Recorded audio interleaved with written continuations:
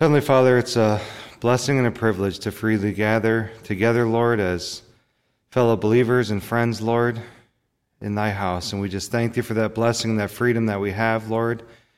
And we pray, Lord, that we can just savor each moment that we have here to sing together, to search the scriptures with one another, Lord, collectively. And we pray that thou wouldst continue to grant that freedom to us, Lord. And we pray for those who aren't as fortunate, Father. And we pray that thou wouldst bless them, Lord, encourage them and uplift them. And we pray for those who are not able to be here this morning. We pray for the Marcies, Lord, and others who are unable to get out, Father. We ask thou wouldst encourage and uplift them as well.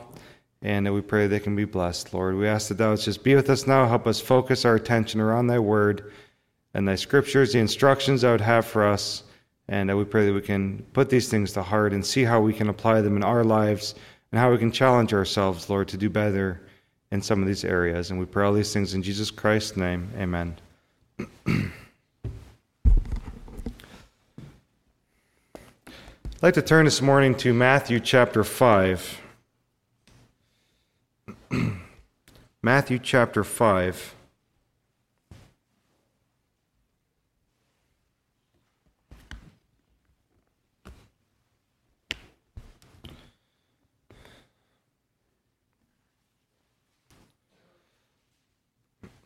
I'd like to start reading verse number 38.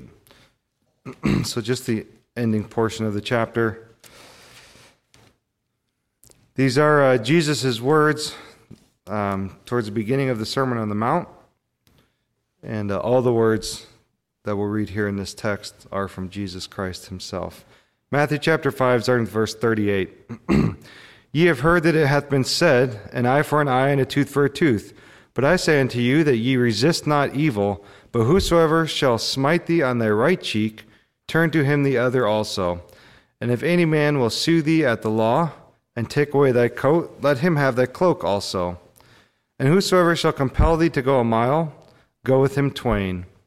Give to him that asketh thee, and from him that would borrow of thee, turn not thou away.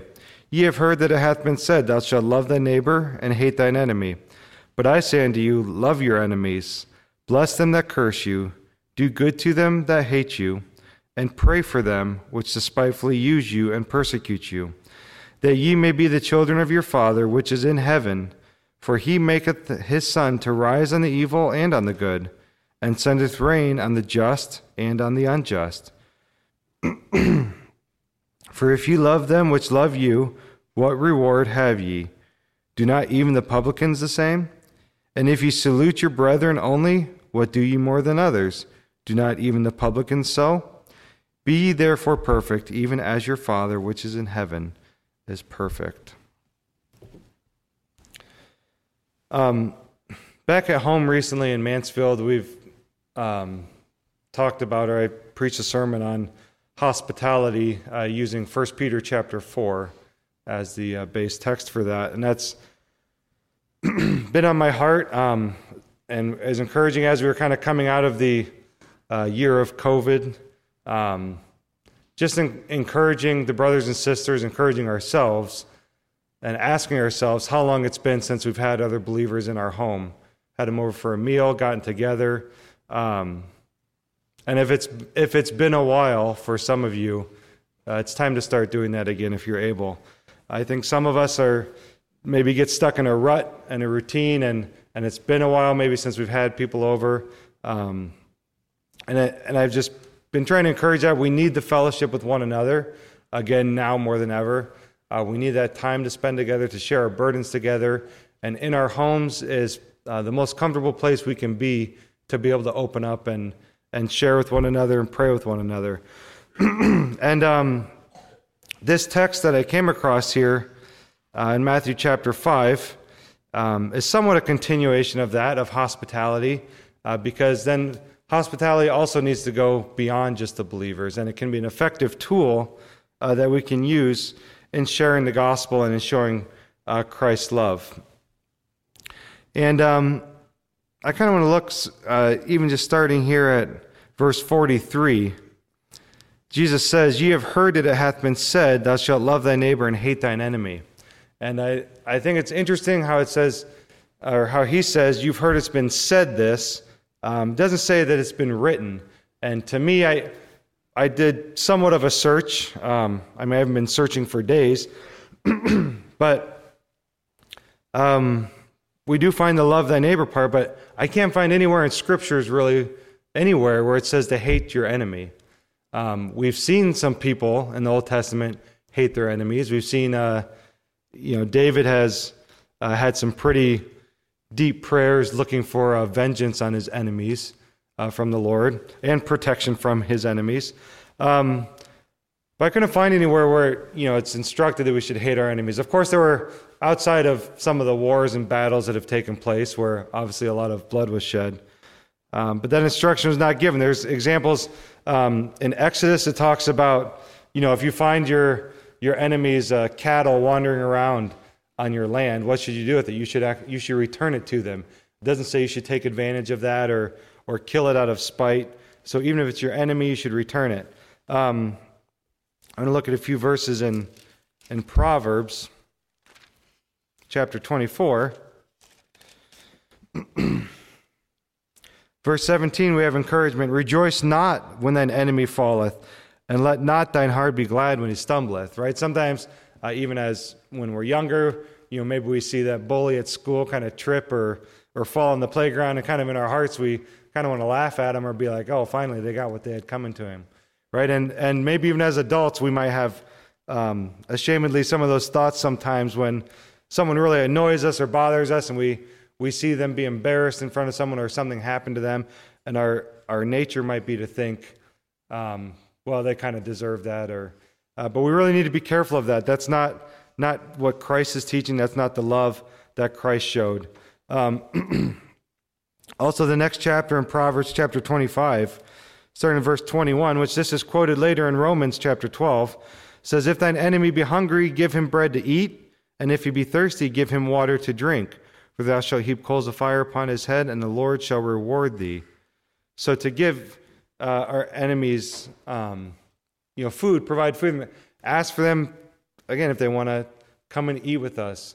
And if we see someone that's hungering or thirsting, to provide that for them, to share that with them, to show that love. And that's what we're instructed here. So Christ is saying, you've heard this, and maybe this, I don't know for sure, maybe it's kind of had been distorted, and this is the new message that was going out. Love your neighbors, but hate your enemies. And Christ is saying, you've been hearing this. He's saying, but I say unto you, which is the ultimate authority saying this, love your enemies, bless them that curse you, do good to them that hate you, and pray for them which despitefully use you and persecute you. So I want to focus on this, loving our neighbors and loving our enemies, and what Christ is saying here. So talking about loving our neighbors, we know that this is, the word neighbor is used quite a bit in the scriptures. If we look in Matthew chapter 22, starting with verse 37, Jesus said unto him, thou shalt, we're talking about the great commandments, thou shalt love the Lord thy God with all thy heart, with all thy soul, and with all thy mind. This is the first and great commandment. And the second is like unto it, thou shalt love thy neighbor as thyself. And in Romans chapter 13, some of the 10 commandments are listed there, and then it ends with, and all others are pretty much encompassed by loving your neighbor and having love for your neighbor. So it's important that we think about that and think about how we can love our neighbor and who our neighbor is. And to do that, I ask that we all turn to Luke chapter 10. I'm going to read a larger portion of verses. Luke chapter 10, starting with verse 25, is a familiar account that many of us learned in Sunday school. Luke chapter 10, starting with verse 25. And behold, a certain lawyer stood up and tempted him, Jesus, saying, Master, what shall I do to inherit eternal life? Jesus said unto him, What is written in the law? How readest thou? And he answering said, Thou shalt love the Lord thy God with all thy heart, and with all thy soul, and with all thy strength, and with all thy mind, and thy neighbor as thyself. And Jesus said unto him, Thou hast answered right, or correctly. This do, and thou shalt live.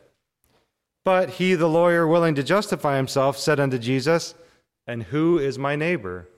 So he asked this question, and who is my neighbor? Who is this neighbor that you're referring to? And Jesus, in the fashion that I believe only he is able to do, so quickly and how he thinks about this and how he answers a question. He doesn't answer it. It's kind of like, let me tell you a story, and we'll lead you to the answer, which actually is a great teaching method that now researchers have found out that, if you can relate something to a story and let people think for themselves, they're going to remember this a lot better. So in verse 30, and Jesus answering said, a certain man went down from Jerusalem to Jericho and fell among thieves, which stripped him of his raiment and wounded him and departed, leaving him half dead. And by chance there came down a certain priest that way, and when he saw him, he passed by on the other side. And likewise a Levite, when he was at the place, came and looked on him and passed by on the other side. But a certain Samaritan, as he journeyed, came where he was, and when he saw him, he had compassion on him, and went to him and bound up his wounds, pouring in oil and wine, and set him on his own beast, and brought him to an inn, and took care of him.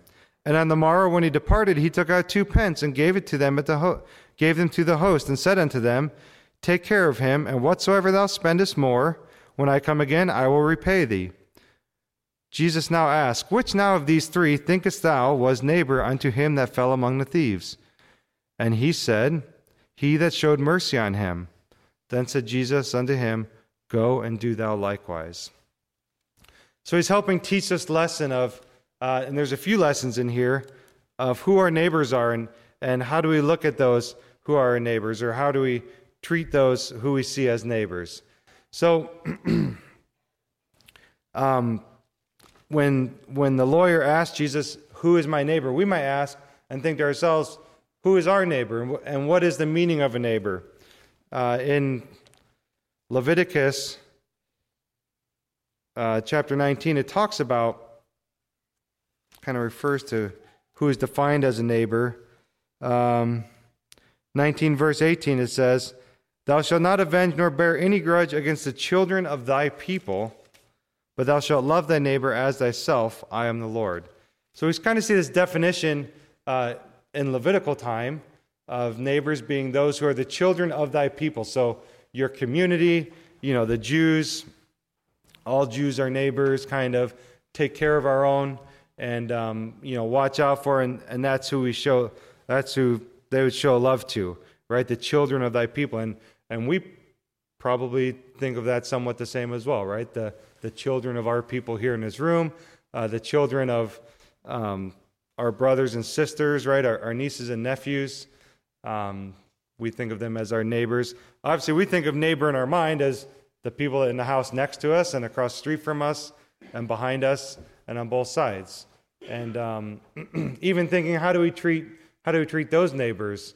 How often do we talk to those neighbors? And how much more could we be talking and sharing with them? So trying to think about that and how much we look at our neighbors.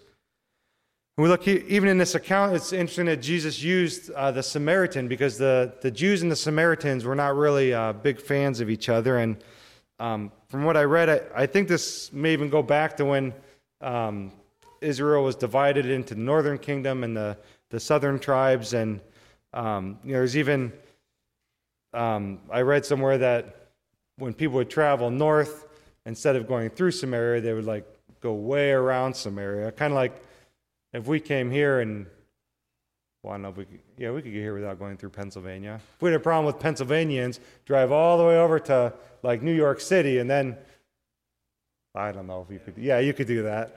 Obviously, we've never done that because that would be silly, right? And then come all the way around. It'd add extra time, but if you just really despise someone, right? And there might be times where maybe you're going for a walk in your neighborhood, and there's certain streets you don't go down because you don't want to bump into that one neighbor in your community and have to spend time with them. So thinking about that, who our neighbors are, but Christ uses Samaritans, and knowing that there was already a strife here, and even for his, the disciples that were nearby Christ, recognizing, if we look in the previous chapter in Luke 9, verse 51, it says, and it came to pass, when the time was come that he should be received up, he steadfastly set his face to go to Jerusalem. And he sent messengers before his face, and they went and entered into the village of Samaritans to make ready for him. And they did not receive him, because his face was as though it would go to Jerusalem. And when his disciples James and John saw this, they said, Lord, wilt thou that we command fire to come down from heaven and consume them, even as Elias did? So here the Samaritans did not receive Jesus Christ, and the disciples were ready, like, let's pray to wipe them out. Let's have the fire come down and take them out. But Jesus turned and rebuked them and said, Ye know not what manner of spirit ye are of, for the Son of Man is not come to destroy men's lives, but to save them. And they simply went to another village. Christ is showing the example of love there, right? And like we can do, even if we're not the ones kind of teasing or poking fun at those that might be embarrassed in front of a group that you had it coming person, right? Maybe somebody next to you says that in your ear. So like, well, they had it coming for a long time. What could our response be there? Like, well, yeah, I know what you're talking about, which, again, is something I have to catch myself with. Or could it be like Christ and say something as the effect, Jesus didn't want that to happen to that person. Jesus wouldn't have laughed at that person, so I'm not going to, because that's the example and the authority that I follow. And that's an opportunity we have to share there. So Jesus Christ here, by using this account, teaches the lawyer that he's talking to what it means to be a neighbor. Who can be a neighbor? It's not just the children of our people. He's showing here the Samaritan was a neighbor. So we have to recognize it's not just those in this building here with us, not just those that look like us or think like us, or that we're comfortable being around. And I think as I was reading this text in Matthew chapter 5, with how it goes from hearing, hate your enemies, love your neighbors, but I say love your enemies, to me, it's showing that we need to recognize that our enemies, or who we might think our enemies are, in Christ's mind, those are our neighbors as well. And this message that Christ is giving applies to all that we come in contact with. I think the Webster's definition of neighbor is just those that are nearby or next to. So right now, you may have a different neighbor in this room than you had last week when you're sitting in here. So everyone we interact with becomes a neighbor. And we need to think of that when the term is used in the scriptures as well, as how we should treat our neighbors. And then that opens up opportunity for us to show Christ's love and to share the gospel of Jesus Christ. And those examples that we have of Jesus' love are so important. God's love is so important that we have for ourselves, that we experience, and then how we can use that example to show love to others. And I want to read Romans 5, one of my favorite chapters, some verses that really bring out the level of God's love. And we just think of how amazing it is. And this specifically talking about the saving grace of Jesus Christ for the sinner. Romans chapter 5, starting with verse 5. And hope maketh not ashamed, because the love of God is shed abroad in our hearts by the Holy Ghost, which is given unto us. For when we were yet without strength, in due time Christ died for the ungodly. Think about this. For scarcely for a righteous man, a righteous person, scarcely will one die. Yet peradventure for a good man, some would even dare to die. But God commendeth his love toward us, in that while we were yet sinners, Christ died for us. He gives us this hierarchy to think about, like, okay, we could maybe think about dying for a righteous person, but even that's pretty scarce. But if we thought, oh, it's a really good person, my life for his, maybe. For a good person, which we all try to be good people, and his desire is to be a good person. We know a lot of good people. But to think to die for him, there's not very many, as it says here in verse 7, that would even dare to do that. But Christ didn't die for the righteous, for the good people. Christ died for the sinners, for us as sinners. When we were sinners, that's who Jesus Christ died for and shed his blood for. He wasn't waiting for us to become good to offer that gift of grace. Now we have expectations, of course, of a life in Christ and how abundant that can be and how we should live. But he's calling the sinners to come and accept that free gift. And that's what's amazing, Christ's love and who he showed it to, and how we need to think of who we are showing our love to. And I just want us to take a moment to think about that, and have you think about that. Think of who the 20 people are you love most. And 20 might sound like a big number, but I was just thinking with how big some of our families are, we got to get kind of out there, even thinking beyond that, because families are kind of given. But think, who are the 20 people that you love most, that you're most willing to share your time with, share your resources with, that you were thinking like, I want to go help them out today, and I don't mind if I miss this because I'm going to help them. Who are those people in your life? And as you think about that, now answer this question. With that group of 20 people, do all of those people love you back? Or would you say they love you? And I would argue, I would assume that it would easily be a yes answer. They all love me too. So it's not hard for us to love them, right? Because they love us too. It's not hard for us to love our family members, to love people in this church, our church family. That's not hard because we know that the love is reciprocated and that we can do that, right? But Jesus Christ is showing us how he loved those that did not love him. He loved those that put him on the cross because even though it was 2,000 years ago, essentially our sins took place in that as well. He took our sins on him even then. So it's important that well, obviously we show love to those that love us, but we start to challenge ourselves and how can we love more to those that don't love us? And how can we follow that example of Jesus Christ? We look in our text in Matthew chapter 5, towards the end of the verses here in verse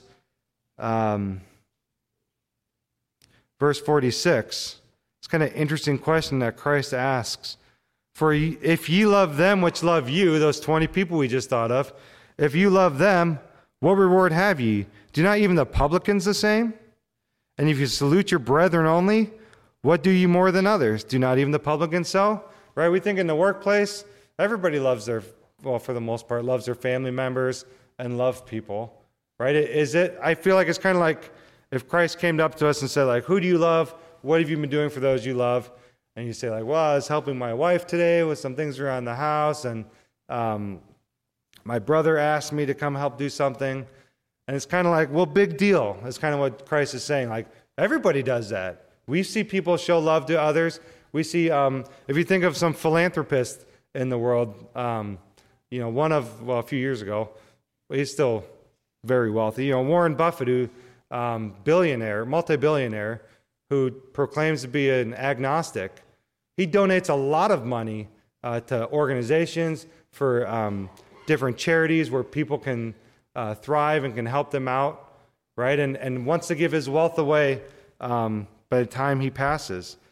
So he's doing good things, maybe not with the motives of the love of Christ behind it, but even he shows love. And we know of a lot of people that are very kind and loving in our workplace that want probably nothing to do with Jesus Christ.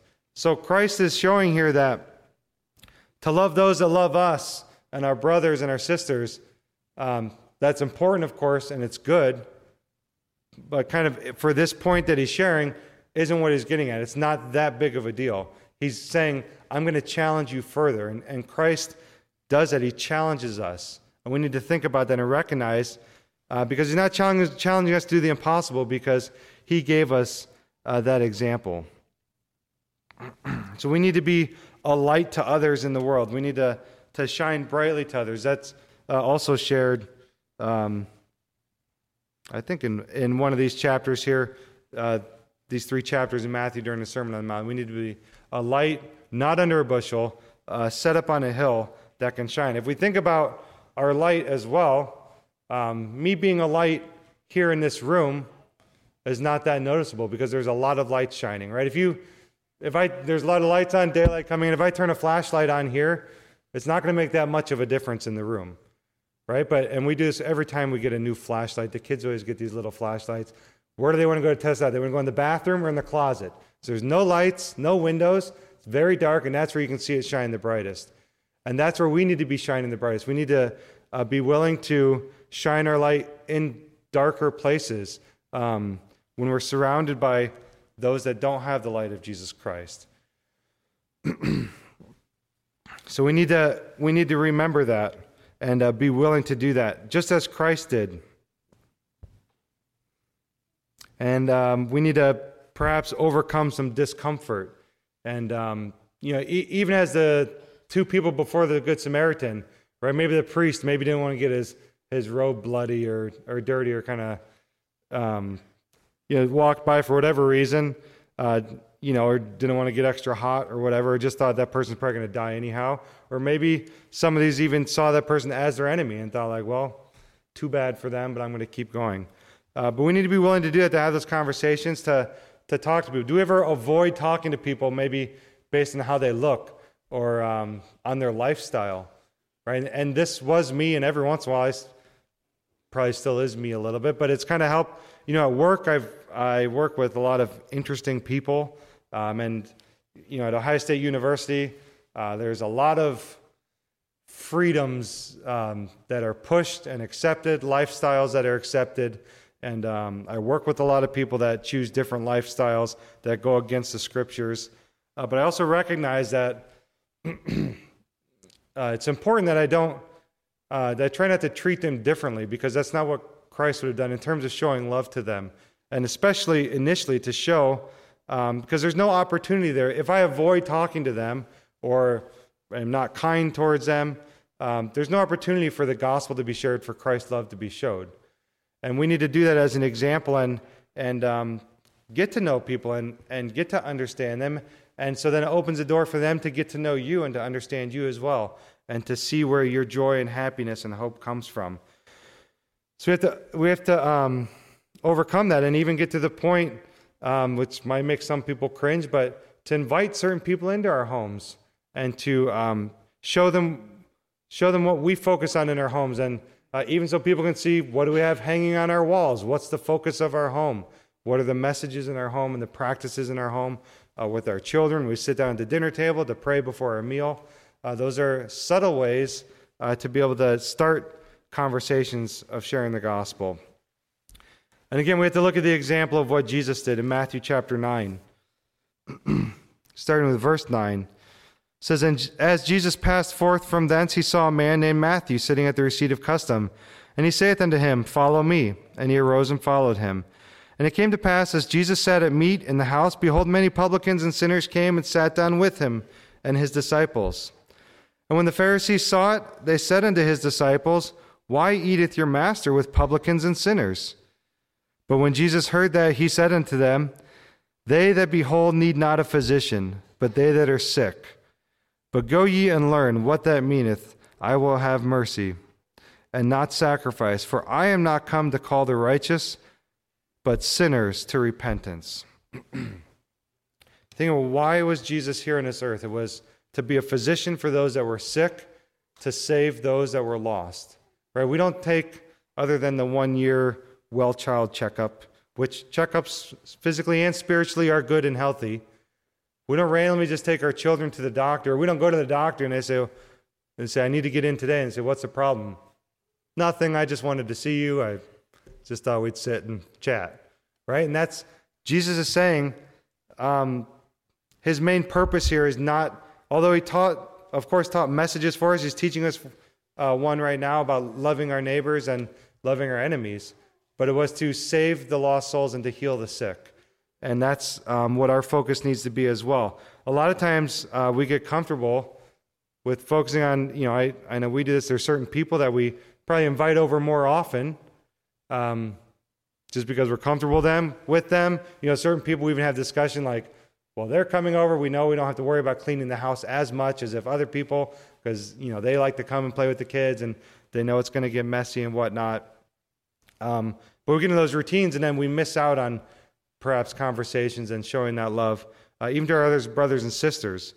But to have those who are sick and those who are lost into our homes so we can start sharing the prescription of Jesus' love and his gospel message and what he did for us on the cross with them. And that's important. We see that Christ shows this example. He sat with them, he talked with them, he listened to them and answered their questions. and provide that healing. He learned what their problems were and what their sicknesses were.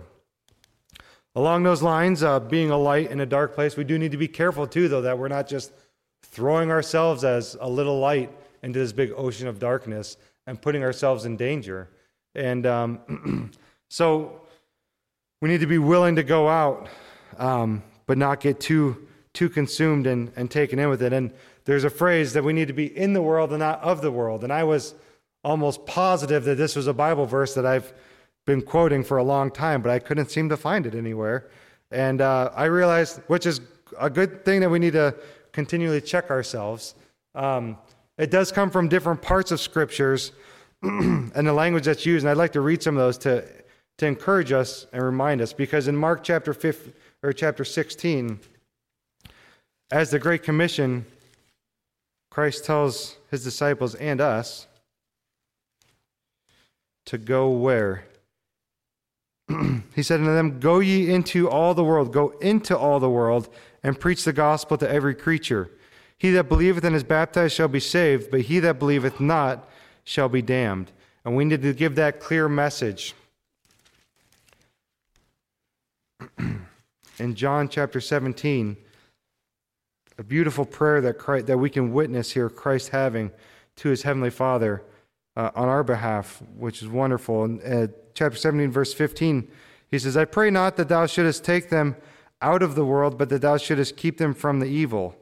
So protection from the evil. "They are not of the world, even as I am not of the world," Jesus says. "Sanctify them through thy truth. Thy word is truth. As thou hast sent me into the world, even so have I also sent them into the world."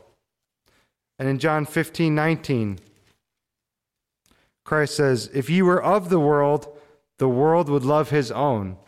But because ye are not of the world, but I have chosen you out of the world, therefore the world hateth you." As we talked about in Bible class a little bit this morning, yes, the world hates us. The world will hate us. If we are not of the world, and this is another part of 1 Peter chapter 4, talks about, in the beginning, talks about some righteous living, and that people even think it's strange that we don't take part in that. And people might have told you, "I think you're strange that you didn't go get drunk on New Year's Eve or something." They might think you're strange for that. And that's wonderful, because they see something different in you. And we can say why we do certain things or why we refrain from certain things. But it's important that we do not become of the world, and we recognize that, that we may be hated by some or mocked by some if we're not of the world, but Jesus Christ is not of the world as well. Yet he was in the world showing his love and preaching the gospel. And one more group verse I just want to read here in 1 John chapter 2, starting with verse 15. We're given instructions to love not the world, neither the things that are in the world. If any man love the world, the love of the Father is not in him. For all that is in the world, the lust of the flesh, and the lust of the eyes, and the pride of life, is not of the Father, but is of the world. And the world passeth away, and the lust thereof, but he that doeth the will of God abideth forever. So we need to be careful. We need to be willing to go out into the world, into the darkness, and keep our light shining bright. But if we ever feel like that darkness is making our light dimmer, we need to make sure we reach out to our brothers and sisters. And it's a good idea to not go alone anyhow, to take someone with you. I've even mentioned at home, it's good if we're having somebody in our home and we're a little nervous about how the conversation is going to go, have another couple from church over. Have 2 or 3 couples for church and invite someone from work. Not to team up on them, but to have some backup and some support if you're nervous about that. Think of how much more brightly lights shine when they're together, how much more a room is lit up as more lights turn on. And that we need that strengthening and that encouragement there. And we look at the example of the apostles in the Acts.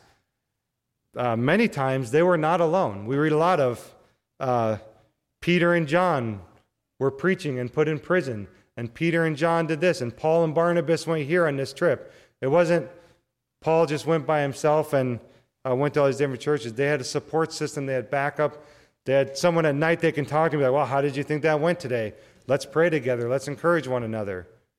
And it's important that we have that as well, because I'm sure there are some that out of a good heart that was trying to go and preach the gospel, were overtaken by the world and by the desires as they're in those places or going places with people, thinking, I'm going to go with my friend from school to this party so I can show them that I can go and not drink and be a witness.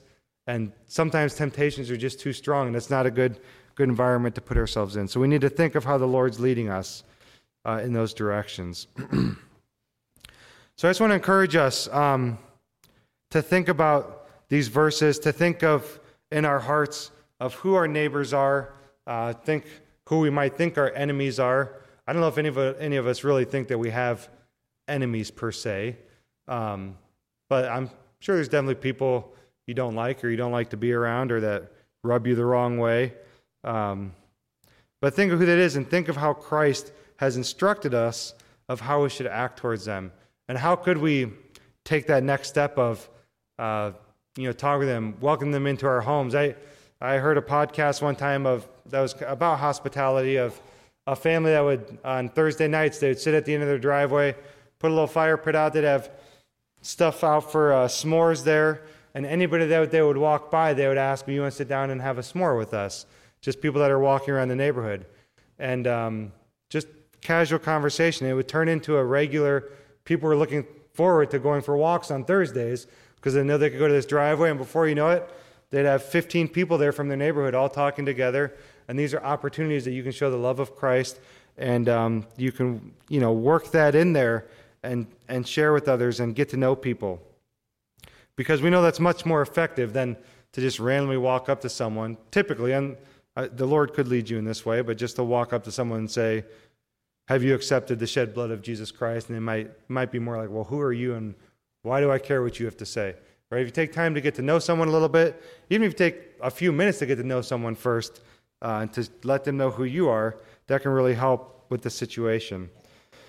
But I just want to encourage us to take these action items and to think in our hearts of who can I be reaching out to more, even if that is neighbors on our street. Who can we spend more time with, invite down to come to our homes? If you're not ready for them to come in your homes, have them on your driveway, in your front porch for a cup of coffee, or on your deck or something, just to share that time with them, to get to know them and to talk with them, show them hospitality without grudging. We've been instructed of how that can be an effective method to show Christ's love. And then you can see how God opens the door, and pray for God to open that door for you to share the gospel. And in closing here, just to think of what our hope can be, as Christ prayed in John chapter 17, again from that prayer, we can have some of the same hope, starting with verse 20. Jesus says, neither pray I for these alone, but for them also which shall believe on me through their word, that they all may be one, as thou, Father, art in me, and I in thee, that they also may be one in us. And I think this is one of the most important parts, that the world may believe that thou hast sent me, Jesus Christ. And the glory which thou gavest me I have given them, that they may be one, even as we are one. I in them, and thou in me, and they may be made perfect in one, and that the world may know that thou hast sent me, and hast loved them as thou hast loved me. Most importantly, to show and recognize that Jesus Christ is God's Son, because that's something hard for people to get over. And we need to use the name of Jesus, right? A lot of people use God's name, whether they use it in vain or correctly, but it's a very common word for people. My atheist boss a lot of times says, thank God we got this done. And sometimes I haven't done it yet because she's my boss, but I just be like, do you really think you can thank God for that if you don't believe he exists or not? And maybe one day that door will open. But a lot of people do that. But we know that the name of Jesus causes extra thought and extra controversy. And again, not that we want to stir up controversy, but it makes people think a little more, and it shows our willingness, just as the Acts or the apostles in Acts specifically did things in the name of Jesus all the time. They healed in the name of Jesus. They preached in the name of Jesus. They said there's no other name where others can be saved. And they were instructed specifically not to preach in the name of Jesus anymore. And they were let go from the prison. And what did they do? They went and they started preaching again right away. Because they said, that's all we know how to do. That's all we know how to speak of. And that's how much we have to have Jesus on our hearts and be willing to share with our enemies, friends, relatives, whoever we see. And we need to recognize that whoever we see, in Jesus' eyes, I believe, we need to see as our neighbors and treat them that way. May the Lord add his blessing.